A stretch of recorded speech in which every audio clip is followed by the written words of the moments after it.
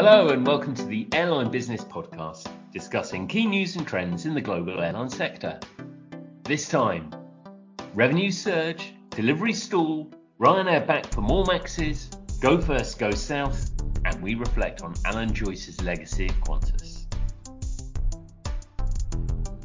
Hello, my name's Graham Dunn, and joining me as ever is Airline Business Editor Lewis Harper. Hi Graham, how are you? Yes, not bad at all, not bad at all. And it's, we have got through that first quarter period, or for most airlines now, especially in North America and Europe, when the results have been coming out. And that's always an intriguing time, isn't it? It's, I guess, the first chance to do a health check of the industry. I think so, yeah. I mean, it's obviously a key feature of that quarter for a lot of airlines in the two regions you mentioned, is that in a lot of cases airlines would be expecting to make losses, and that's certainly the case in a number of carriers in the most recent reporting season. I think obviously the outlooks for the rest of the year are probably the most interesting thing to come out of this, and I think broadly most airlines are reporting that the really strong pent-up demand that characterised kind of the second half of 2022 is not showing any signs of abating. And of course, one of the reasons we, or some observers of the industry, were a bit sceptical about that pent-up demand was that clearly the economic outlook sort of going into 2023 was a bit bleak. And obviously it's helped a bit that the outlook has improved a bit in a number of ways. Of course, fuel prices have started coming down. So yeah, that kind of the positivity that we talked about over the last couple of earnings seasons has continued. And one thing that really stood out for me as well was that in Europe in particular, covering those results, is it kind of felt like the first time we really were back to business as usual. So, you know, sort of results comparable with 2019, and airlines kind of settling into this kind of new normal, and reaching the point where we can go back to year on year comparisons, because for so long it was kind of madness to compare the industry at where it was with a year earlier, just because it was shut down, for example. But yeah, so there's definitely a degree of normality coming back, I think. A degree of normality, or a degree of it being more boring, which of course as journalists a bit, yes. we to some extent, we've been spoiled by extraordinary narratives that we've been on. But you're absolutely right. For airlines, it's you could say boring, but it's about predictable and sort of understanding what is going to come. As you said, is that the first quarter for North American and for European carriers is always a bit odd, because you have this kind of mixed narrative where they most carriers are making a loss, a relatively small loss, and those losses were, much more comparable with the pre-pandemic levels. It was the same story. Revenues, are still ridiculously high. We've heard quite recently from Virgin Atlantic, who their capacity levels are at 4/5 of what they were pre-pandemic. But the revenues are essentially at the same level as 2019. And that's a sort of story across the board where almost regardless of model or market, yields just remain strong. And I think that was a message across the board, that the revenues were still ridiculously strong, weren't they? They were, and that comes, despite the fact that a lot of carriers are still seeing business travel as lagging the kind of strong leisure travel recovery. So these strong yields are happening with business travel in a lot of cases still sort of 60-70% of 2019 levels. And now, maybe a year ago, if you'd said that would be the case at this point, you might have been worried. But of course, really offsetting that is this really strong leisure demand, even up into the kind of premium cabins. And it's striking that so many of the network carriers seem pretty relaxed about that lag in the business travel recovery, just because they are seeing such strong demand.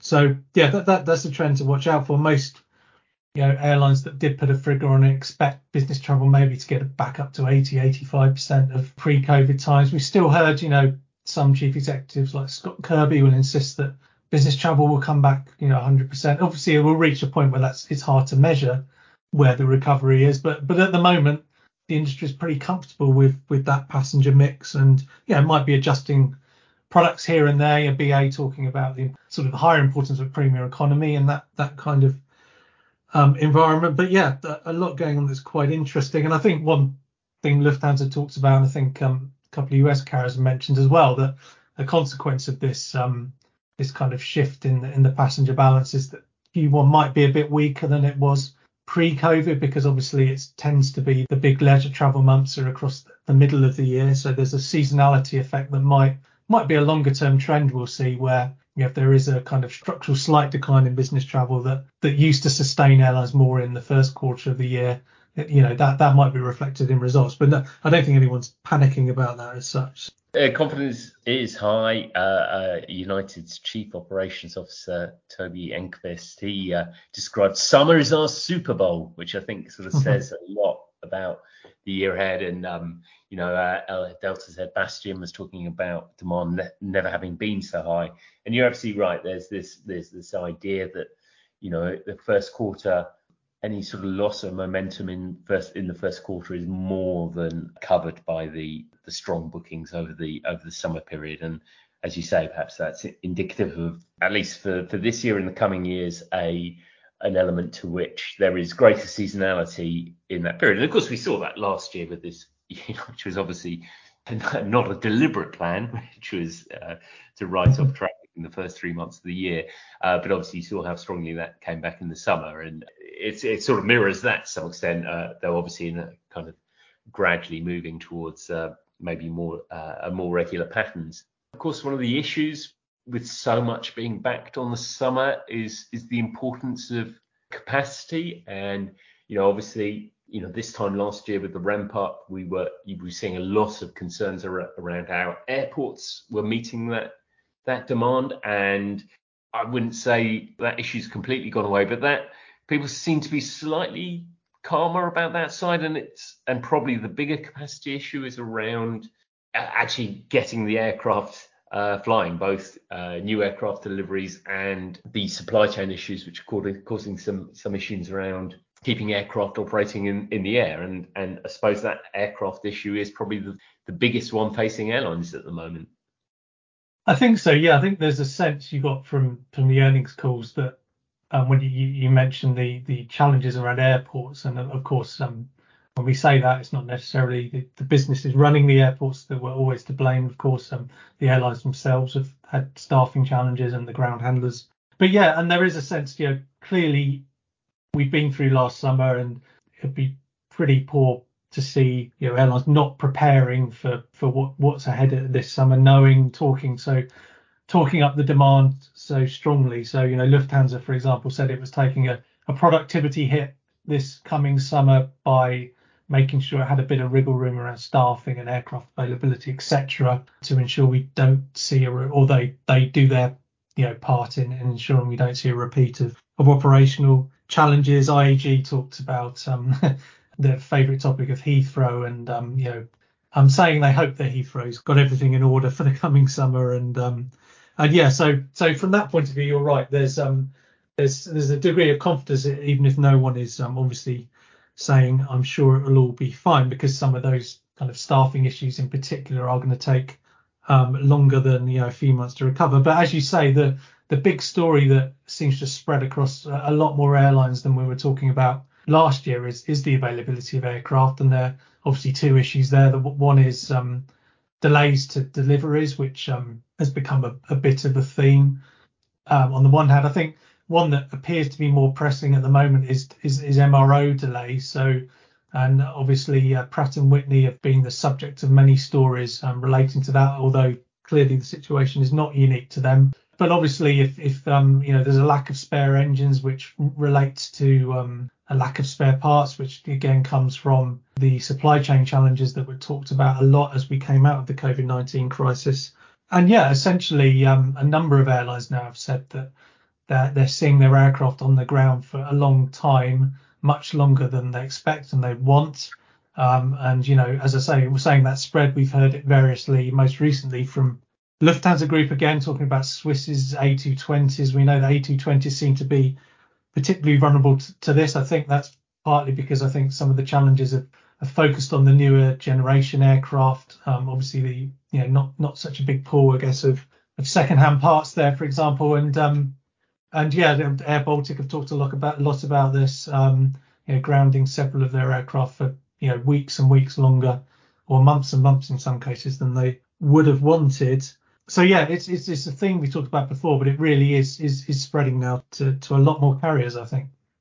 And perhaps one of the highest profile of these is Go First, the Indian low-cost carrier, which formerly operated as Go Air. It's just in fact had approved a move into an insolvency bankruptcy protection process. It was supposed to ground flights earlier in May, which are currently grounded until the 19th of May, and it cited a shortage of aircraft, and specifically because of the engine failures or the lack of engines for its Airbus A320neos, the Pratt & Whitney engines. Now, there are probably wider issues in the Indian market. Go Air, which was the third largest carrier in the Indian domestic market last year, but had an 8 or 9% market share, kind of illustrating the dominance of Indigo and the Air India carriers, or what are to become the Air India carriers. I think once you add in Air India, Vistara, Air Asia, Air India Express, together with Indigo, that's going to be about 85% of the market. So India is a notoriously difficult market to operate in, but Go First is issues compounded by the challenges around aircraft availability, and it says around half of its Airbus fleet is available. I mean, that's an issue that's sort of being contested now within the courts between Pratt & Whitney and Go First. But it's a reminder of the challenges that a lack of aircraft availability can bring. Now, Ryanair is another airline which has been impacted. Boeing, obviously, some of its 737 MAX aircraft, there was a further delivery delay on this summer, and Ryanair was indicating some of its MAX deliveries would be impacted by that. But true to form, Ryanair, which has now been one to shy away from a crisis, has been back ordering aircraft again. Yeah, it feels like every Ryanair press conference I've been to over the past couple of years is the question is, are you talking to Boeing about a MAX 10 order? And up until recently, the answer was often no, because they were nowhere near on price. But we knew it was coming. Really, I think it was always unlikely they would switch to Airbus aircraft. They operate a small number, I think, still in Austria and within the group, but certainly, we knew this was going to come eventually, so no great surprise there. The agreement covers up to 300 of the type. I think the crucial detail, obviously, is it's the MAX 10, so it's a bigger aircraft than is seen currently in Ryanair's fleet. I think it's 228 seats, so a good 30 or more seats above what they currently operate. This isn't, I don't think, Ryanair is obviously, it's been a growth story for so long. I think these are aircraft incoming towards the end of the decade and into the next decade. They're obviously receiving MAX jets, plenty more of them to come, as in the smaller variants of that family. But Ryanair is inevitably heading towards a period where its growth is not going to continue at double-digit rates. It can't continue like that indefinitely, particularly when it's heading towards a fleet size of about 500-600 aircraft before long. So it's interesting to watch. I guess in moderating its growth, what the MAX 10 gives it is that bigger aircraft to fly on routes where the demand's there.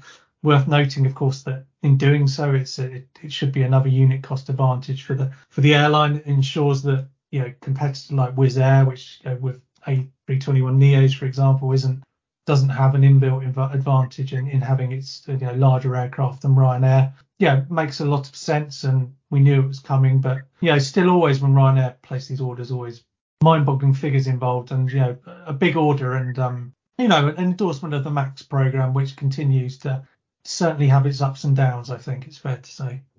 Yeah, absolutely, and it is interesting. Ryanair has done this before. So Ryanair, these aircraft are coming at 2027, so there'll be a short gap a year or 18 months or so between the last of its current MAX aircraft coming in, which Michael O'Leary says kind of it suits them to take a break for a year after, I think he describes it as a tumultuous decade of growth beforehand. They did this before. They had a couple of, again, in between their previous Boeing orders, and they had a period, a couple of years or so, which did kind of enable them to focus a little bit more on route profitability. And you saw quite a lot of churn within the market. To what extent that is a deliberate ploy, and to what extent that is just like an accident in terms of that's the earnest to get its aircraft, is another issue. But Ryanair has historically timed its aircraft orders very well. We've seen it able to grow through the crisis, and at this stage, I think it would be fair to say that Ryanair seems to have had a good recovered swiftly from the pandemic. It will be at, I think, 160 odd million passengers this year already, some sort of 10, 15 million above where it was pre-crisis. So continues to be a strong story, Ryanair. It does, as ever. And I think, circling back to the sort of capacity constraints sort of situation we've been talking about, I think, Ryanair is strong growth. And, as you talked about, it's had its own challenges with incoming orders. And I think a theme to watch, certainly in the nearer term, with these supply chain challenges that are affecting deliveries and the MRO situation at a number of carriers, is constrained capacity is not necessarily a bad thing, particularly coming out of a crisis where there are a few startups around, but a lot of the established players have survived the crisis and emerging quite strongly. And obviously we're seeing yields very high. So Lufthansa, for example, has only started the year in the 70s in terms of percentage capacity compared with 2019 levels in a lot of markets. So the constrained capacity when you're a strong player in the market is not necessarily a bad thing. I think it's the unpredictable nature of what we're seeing with some of these MRO and delivery challenges that aren't good for airlines, and whether you're cancelling flights because of it at the last minute, you're reneging on wet lease deals, whatever. It's the unpredictable nature of it that's a problem. Also worth noting, of course, that Asia as a market for particularly European airlines is coming back relatively strongly compared with where we were last year. But IAG talks about it taking years to get back to where it was for them, and again, that means they're not having to assign so many aircraft into that market while these capacity constraints are in place, which is actually in a way quite helpful for them. So it's a theme that we'll see continue for a while, yes, I think. Absolutely. So after the break, we will look into the legacy of one of the longest standing airline CEOs whose departure has just been announced for this autumn. If you're enjoying this podcast, why not sign up for our free weekly airline business briefing delivered directly to your inbox every Thursday? You can register to get our weekly briefings together with any of Flight Global's other newsletters for free at flightglobal.com/newsletter.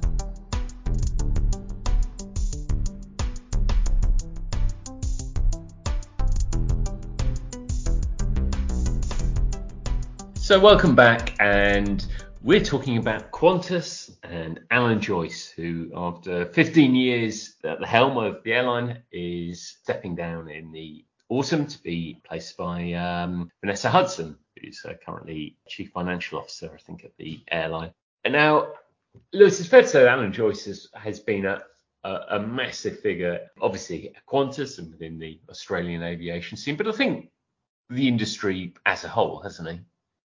He has. He's been someone who's relatively high profile at events like the IATA AGM, obviously notably including a 2018 event. Qantas was the host airline. He's been a strong voice on issues like diversity and inclusion within Qantas and the industry. So yes, he's someone who's has always been interesting to hear from. And I think when you look at his the headlines from his tenure, it's kind of marked by, at the beginning, he was bringing Qantas out of the global financial crisis, and then obviously the end of his time with Qantas is bringing the carrier out of the COVID-19 crisis. And I think on certain levels, I think he's had a lot of success. But having said that, there has been some debate over his legacy, hasn't there? Yes, I mean, I think from a kind of consumer perspective and also from a labour perspective, Joyce has always probably been a little bit of a divisive figure. I mean, he's never been one to be afraid of making tough decisions, and very much early on in taking a very tough line in essentially shutting down the airline to break a strike. So, always taking a tough line on Labour, which you maybe not a surprise. Perhaps he came some criticism from that. Again, we've seen, I think it's bold decisions throughout the way. Again, Qantas had a very long-standing relationship with British Airways and oneworld and operating routes through Singapore. And obviously, it's a game-changing move to switch that base through to Emirates and to tie up with the Emirates. Joyce has never been afraid to make those big calls. Probably his most recent challenges and the things that have probably contributed to quite a lot of maybe the bad press that he's faced more recently is around the service ramp up, which in fairness, Qantas is far from alone in having had some challenges with that, but Qantas certainly had some difficulties with that, and he last year had to apologise for the levels of service that they had during the summer. So not an easy time for Alan Joyce over these last couple of years in particular. No, exactly, and it's hard to judge really how much of that bad press is partly a result of, as you say, his willingness to make those big calls and tough decisions that upset a lot of people over his entire tenure, making him vulnerable to, or people being particularly quick to criticise him. Because as you say, I don't think a lot of the issues faced by Qantas and its customers, particularly around the operational ramp up, were that unique to the airline. I think in a lot of countries, the freedom of the press to be so openly critical wouldn't be a consideration. So not to say it wasn't deserved in some cases, but certainly from outside looking in, it's there's a degree of a lack of clarity over how justified that was. But as you say, he's made the big decisions. I mean, Qantas was, in Australia more generally, was an interesting story during the pandemic. Obviously, a big reliance on international traffic as Australia's flag carrier, but the domestic market was also a bit challenging during the pandemic. Not quite the open domestic market we might have seen in some other large countries where individual states in Australia had different rules around the pandemic, so it wasn't quite the smooth sailing domestically that it was in some areas. So his legacy is most widely reported as a bit of a mixed one. Ultimately, I think shareholders seem broadly positive about where the airline is as a business, but maybe the narrative is that he's upset quite a few people along the way. And there is a sense that Vanessa Hudson, who's coming in to replace him, has a job to do to repair some relationships, and maybe it is a natural evolution of that. Joyce has done the work to get the business in the right place. Now it's the time to make sure customers and employees are happy, because clearly it's not a complete story without those two. As you say, financially, actually a strong recovery from Qantas, so well placed there. Maybe a bit of image restoring required. But it's interesting, isn't it, that his successor is Vanessa Hudson. It's a female leader, and sort of diversity and inclusion. Very few leaders have championed that in the way that Alan Joyce has in his time at Qantas. And, it goes far beyond that he is replaced by a female leader. It is that kind of level of diversity and inclusion is embedded in the airline, isn't it? Yeah, Joyce was talking about this long before it became a big cause for the wider industry. Of course, ironically, one of the main things that prompted the wider industry to put something formal in place through IATA around diversity and inclusion when it came to gender diversity, at least, was Akbar al-Bakar's kind of ill-judged joke in quotation marks at the Sydney AGM, where he made those comments sitting next to Alan Joyce, and the contrast there is quite stark. I mean, Joyce at that point was nearly 10 years into his tenure, and from day one he'd really made, as you say, diversity and inclusion an important part of that.